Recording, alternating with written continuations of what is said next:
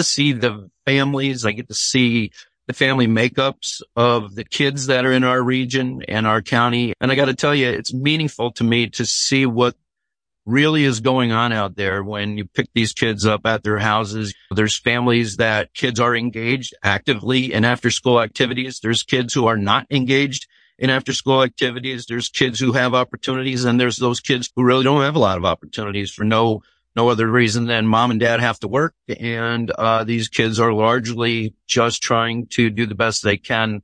And so when I bring that to the job and I began to work with our different departments like children and youth and behavioral health, and you begin to see the interaction between the county and the people that we serve, it's helpful in this job, and it really brings real life issues to the table where we make decisions every day. I'm concerned about our future. I'm concerned about the children of our future. I'm concerned about the senior citizens who my mom and dad now are senior citizens. I myself am going to be 61 come December. So I guess I'm classified as a senior. The quality of life that I saw as a young boy here and the quality of life that I see now, I want to continue to build on that. And I want to continue to have better opportunities for those who want to live here, those who want to work here, those who want to raise a family and retire here. And that's what I bring to the table. And I feel very vested in our area because I have 6 kids and 16 grandchildren that live and work and are going to school right here in our own community. Yeah. Now, I'm hearing from some residents about the tax increase. How do you plan to address some of the concerns I'm hearing from homeowners, renters, and business owners who have experienced a sudden increase in taxes during this period of you having here of high inflation? So one of the things that we've seen in the past, and one of the reasons why we actually did a reassessment, was the fact that all the property values were tied to a 2004 assessment. That's the last time we did an assessment. So people equate their assessed value going up to a tax increase, where in reality, there was about a third that stayed the same, a third that went down, and a third that went up. Now, that third that stayed the same wasn't a total zero in the middle. So some of them went up a little, some of them went down a little. But those values that were tied to a 2004 assessed year were more and more incorrect as time goes on. As you very well know, the price of housing has gone up, the price of building has gone up. And so what we saw was that when we had a house that was just recently built, but it was tied to a 2004 assessed year. In other words, the house was assessed as though it was built in 2004. Those values were not accurate for an assessed value. A house that was $1 million home down around the lake was only assessed for about $400,000 to $500,000. So they didn't carry their burden of taxation, and it was unfair to others who were carrying more of a burden because millage rates had to continue to go up to get the revenue we needed. So we did that countywide reassessment, and simultaneous to that, without us being able to plan it, more and more people moved into Wayne County. And actually that happened as a result of the pandemic. It happened as a result of people are more looking for a quality of life now, and a quality of life in Wayne County, I would say, is second to none. We really have a great community. We have great people, and we have a great place to live, raise a family, and retire. The housing stock that's out there as people move in and buy up these places, we got fewer and fewer houses for sale. So the property values are holding their values. The property cost of a house is becoming more and more. I actually have a very good illustration of that right in my own family. A couple of years ago, my daughter and my son-in-law sold their house, thought they were going to buy another house. That deal fell through, and now they're looking for a home. And everything they look at continues to increment more and more to the point where, and not only that, it's the interest rates that have moved up more and more. And it just makes it very difficult for a young family to purchase a place. And it's concerning me. One of the other illustrations I have is I was just recently in Lancaster and had bought a tractor down there, and the people who sold me the tractor said that anywhere in Lancaster, property values are $50,000 an acre.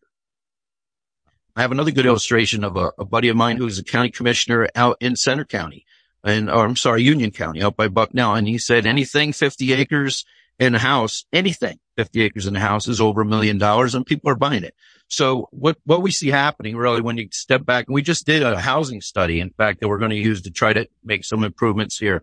But when you step back and look at a bigger picture, what's happened is people are moving out of the cities, not just New York, New Jersey, but Philadelphia, Boston, New York, New Jersey, Pittsburgh.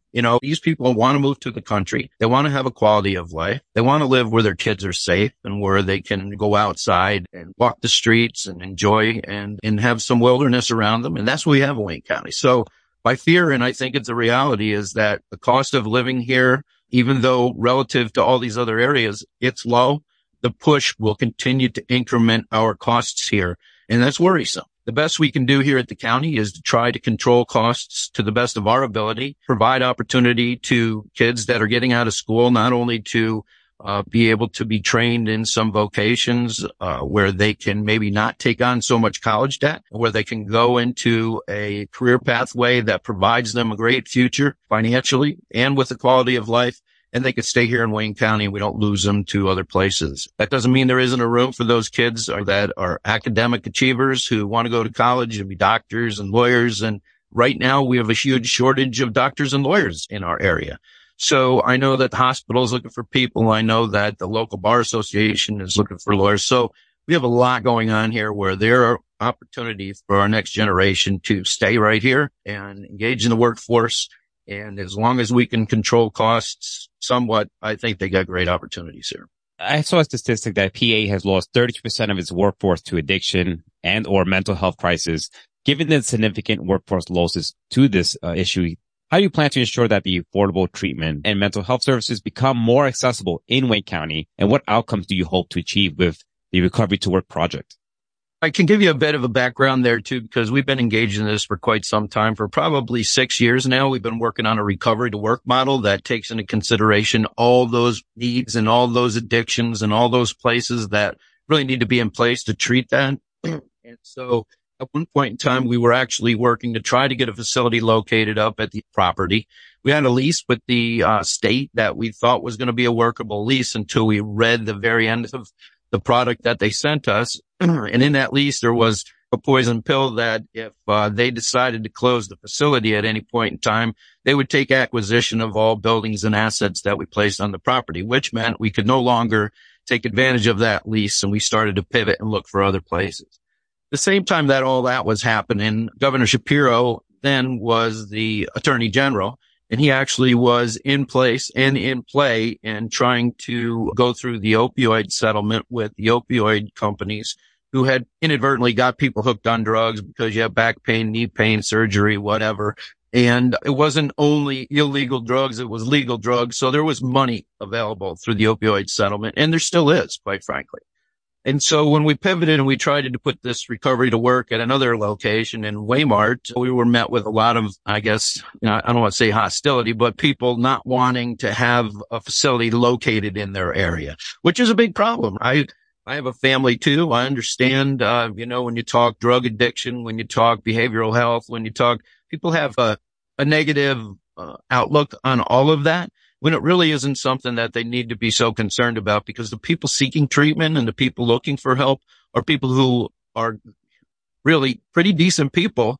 They just want to get their life back on track. And I think we're still looking for a place to locate a facility. We do have other providers in our area.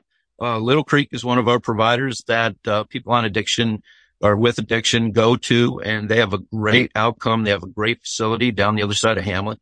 We're going to continue and pivot and try to look for places where people can get the treatment that they need. And one of the things that we looked at is not just the fact that there's statistics out there from the state.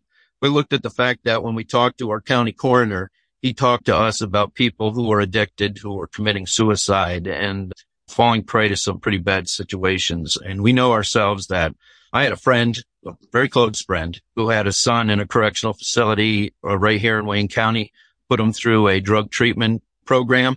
And he came out, and a few days later, he was found passed away to his own demise. It truly is a bad problem. It truly is something that people need to try to accept. First of all, that we have a problem. Second of all, that we have to treat that problem. I think that the courts have been acceptable to the fact that it's more of a sickness and not just something that you should be incarcerated for. And I think we started with people who are incarcerated, putting them through a drug treatment program while we had them, as a confined audience. But that needs to continue. Once you go home, if you're not going to leave the area and you're not going to completely turn your life around, and that's not so easy to do. If you're going to go back to your friends, if you're going to go back to your family, if you're going to go back to your job, you're going to go back to a lot of the same things that created your issue to begin with. We really need to take a look at how do we treat this in our county with our own people. And we're actively working on that. It's just not so simple to get those things in place. And really, it's not so much the money, because when we said we were going to have this facility, we had a lot of people who are philanthropists put money into trying to help us create that. The Community Foundation put money toward it. The Weinberg Foundation put money toward. We actually had over $10 million to try to get a recovery work facility in place, but we have to find that place that people won't just shut it down because of what it is and what we're trying to achieve there. But it's very much on the forefront of all of our minds, and we are actively working on it. You mentioned a little bit about the pandemic and people moving up here. The pandemic has really shown the importance of high-speed broadband internet in the county. Can you speak on the strategy for expanding broadband access in the areas of Wayne County that currently lack this really crucial infrastructure? And how do you plan to utilize the available federal funds to achieve this goal? Yeah, that's a great question. Again, for 10 years now, and I've been in place that long, that we've had a technical committee, and this technology committee, through a group that we formed, Wayne Tomorrow, has met constantly. And we've had about 3 or 4 different consultants now trying to find the best way to move forward with broadband. The problem in the past was the fact that the evolution of broadband is such that we don't want to be a sacrificial lamb and have spent millions of dollars in the wrong direction. And then you find out that technology has just ran right over you. And all of a sudden now there's a new pathway, and what you've spent money on becomes functionally obsolete, right? That's everybody's nightmare. Yeah. So this new consultant that we have has gone a long way to try to help us find a pathway forward. And things have evolved to the point where really the best pathway forward is fiber to your home. And that's where you're going to get your best speeds. That's where you're going to get your best reliability. And I think that through the process and the application process of accessing the funds that you're talking about here this spring and into this summer, we actually were able to take advantage of all the work that we had done in the past, come up with some applications for this money that were really meaningful and really could put together some, forward-thinking broadband for the future of the people of Wayne County. The problem that we're going through right now is, again, it's always hurry up and wait. We were rushed to put these applications together, although we were fortunate we had all that background information already put together. But once we put the applications together and felt we had great applications, then there was a challenge period where broadband providers could come in and look at the information you used. And actually there was maps put together at the final hour from the people who did the census and octagonal census portions of the county, and they decided, who was served, who was underserved, and who was unserved. And there were parameters that went along with each one of those categories, and big providers came in and said that they're interested in the project too. They also put into applications. So we don't know yet what's going to happen out of this challenge period, who's going to be successful, who's going to not be successful. But we feel that regardless of who the players are at the end of the day, broadband is going to be expanded in Wayne County because we are a rural area, that there is finances available to expand broadband in Wayne County, and that the people of Wayne County will be better off and better served at the end of this process. A lot of work has gone into it, and now we're in a holding pattern. And believe me, it's difficult for someone, particularly like myself, who came out of the dairy industry. And this has always been a challenge from me. So when I took this job over what I was doing in the dairy farm, when there was a decision to be made, the decision, it was quick. And I always say that when I walked in the barn and there was a cow that was tangled up in a neck chain, you cut the chain, you saved the cow's life. You didn't have a board meeting. You didn't sit around a table and discuss what's the best direction to take here. You just did what needed to be done and you made a decision. Not so simple when you're working with taxpayer dollars, when you're working with a lot of different providers, when you're working with application processes that are complex. These things take a lot more time. Even though I sit around the table and really chomp at the bit, just like the rest of us do, and want to get something done, you're encumbered by all these processes that just take time to get through. At the end of the day, I do think we're going to have a lot better broadband. It's just we're waiting on decisions at a higher level than what we can just make ourselves. In what ways will you engage? You mentioned about raising kids here. What ways you we engage the community to ensure that the vision of Wayne County as a great place to work and raise children and strong vocational education and well-paying trade jobs become a reality? There's a lot going on by a lot of different groups with kids at a very young age to get them engaged in activities, after school activities, sporting activities.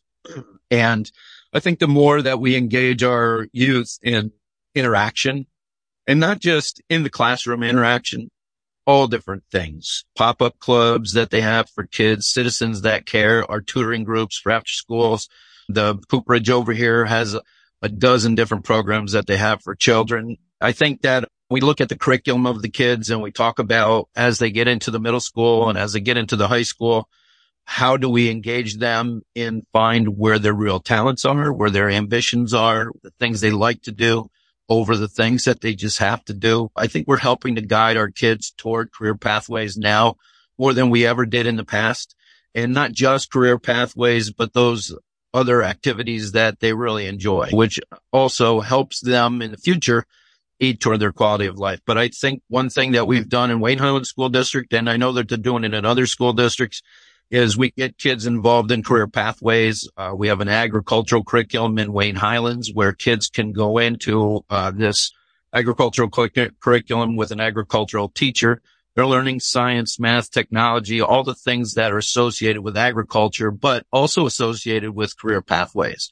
Other schools are doing aviation. I know Wallenpaupack has a good mechanics course. And right now they're moving kids around from school to try to match them up with their ambitions and their accomplishments and the things they want to do in life. But I think more and more it's recognized that Wayne County is one of the counties and only one of two, I think, that doesn't have a career technical center. So I know that Joe Adams, who worked here with us as a county commissioner, is working very hard to try to put together some finances. I think that sooner or later we'll see that a career technical center does come to fruition here. And that one thing that's important with the career technical center is, again, it extends that after school activity and the interaction and the curriculum and the career pathways. And it gets kids involved in going into a career where they may not have to go to college and incur a lot of debt. One of the problems that I see in our own community is kids get out of school, they're suffering from having way too much college debt, and they're really struggling to find a career or a job that will help them just pay their college debt. And that's not a good thing. We know that we need electricians here. We know that we need plumbers here. We know that we need everything. And again, all the way up to doctors and lawyers.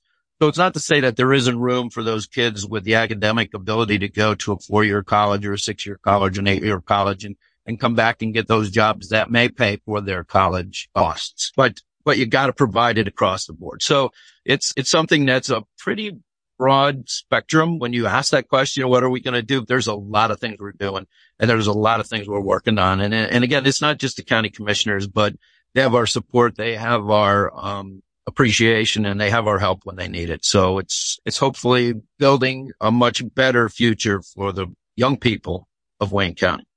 Now, finally, Brian, why should folks vote for you over any of your other opponents? I know it's 4 people running. You have to pick 3. So why should folks vote for you again and reelect you? I think that all the things I've laid out here today, I still feel very active in the community. I feel like I do still represent the needs and the struggles of a huge population here in Wayne County, a huge cross-section of the population. And I can relate to them and they can relate to me. And I think my ability to communicate is second to none. And I think my ability to look at the county and recognize the things that really need to be worked on is something that I've shown from year to year for my tenure. And I really don't look at the other people who are running for this position as opponents. I look at them as people who want to do a good job too. They obviously care about the community. That's why they want to get involved. I don't know anybody here that has got any other ulterior motives than, we got a great community. Let's try to improve on that community, and let's just try to do the best we can for the people that we serve. I don't want to thank everybody else that is running at the same time for this position, because it's a sacrifice to get involved with county government. It's a sacrifice to get involved with any level of government because it truly does take up your time. I can tell you from the time that I've been a commissioner, you put the hat on, you wear the hat. That means you take calls at night, take calls in the morning, you're calling people on the weekend, people are calling you. And if you truly care about your community, that does not bother you. You just do that, and you do that because you care. And I think everybody else that's running is doing it for the right reason too. So again, I don't look at these people as my opponents. I look at them as people who truly care about the community and want to do a good job too. We'll talk to Brian Smith, incumbent running for the Wayne County Board of Commissioners. Thank you so much for talking to us, letting us know your thoughts on the issues that are affecting Wayne County. Thank you. I appreciate the opportunity. That was Brian Smith, one of two Republican incumbents running for re-election as Wayne County Commissioners. There are 4 candidates for the 3 commissioner seats in Wayne County. The 2 Democratic Party candidates are incumbent Jocelyn Kramer and challenger Michael Dougherty. And right now we're going to Sullivan County, where folks are running in the legislature. Coming up, we'll talk to Brian McPhillips, challenger running in District 3. But first, it's Legislative District 4, where the challenger in that race is Mary Ellison Farley. I'm running for a seat on the legislature. It's actually District 4, representing a good portion of Mamakating. And I'm running because of the disarray that I've watched taking place up at the legislature in Monticello for the last 3.5 years. I never planned to run for political office. That was just not on my list. But because of that disarray, I felt it was time for me to step up. And as far as the vision for the future of Sullivan County, I would mention a focus on a diversified economy. And there, I'm actually quoting a word that Mark Baez, the longtime president of the Partnership for Economic Development, uses. We have really grown in the tourism, but we do need to grow in other areas. I would be looking at helping to grow businesses that don't negatively impact our amazing natural resources in this county, and I'd also be looking to help grow local businesses. And at the same time, we need to make sure that we have access to excellent quality health care. It's a large package, and it requires a group of people at the legislature working cooperatively, working for the community good. Rural healthcare access is a critical concern in rural places like Sullivan County. What initiatives do you propose to ensure that residents in remote areas of the county have access to quality healthcare services? First, I would say we need to bolster what we have. We do have an excellent critical access hospital in Callicoon. That's part of Garnet now. They get very high ratings for their quality of care. At our northern eastern border in Ulster County, we have Ellenville Hospital, which is another critical access hospital. Again, very high quality. Our Sullivan residents use that facility as well. And what I really think we need to do overall is work with the providers that are here. That would be Garnet and the major providers, Garnet and Crystal Run, and really work with them on the services they're providing and that they continue to provide. We need that acute care hospital in Harris. We need a hospital that has treatment beds for people dealing with addiction. That unit was closed a number of years ago. We probably want to think about a mental health unit there. And then Crystal Run, let's not see the Rock Hill facility going away. As I've read and experienced, they've been cutting staff there and making, to some extent, patients are getting routed to Middletown and over to their Monroe-Goshen area. We don't want to see that. Sullivan County has given these healthcare organizations a lot of support financially over the years, tax breaks, especially Crystal Run. Let's see them keep offering these very needed services. Also, as far as like the western end of Sullivan County, again, it's collaboration. Just like we mentioned with Ellenville Hospital, let's collaborate with Delaware County. They have a practice in one of our western towns, or if it's Roscoe or Livingston Manor. We need to collaborate. In an area like this where resources are so limited, collaboration is a key word.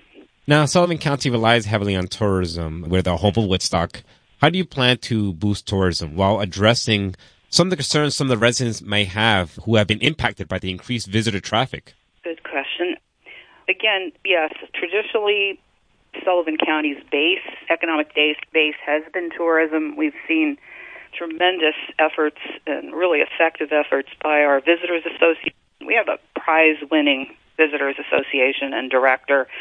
They've done a wonderful job focusing on outdoor recreation and some of the other resources, venues we offer, like Bethel Woods. So I would say let them keep going with their efforts. And routing traffic to me it's not rocket science. When I go to Bethel Woods, I feel like, it wouldn't be too hard to do some different routing here.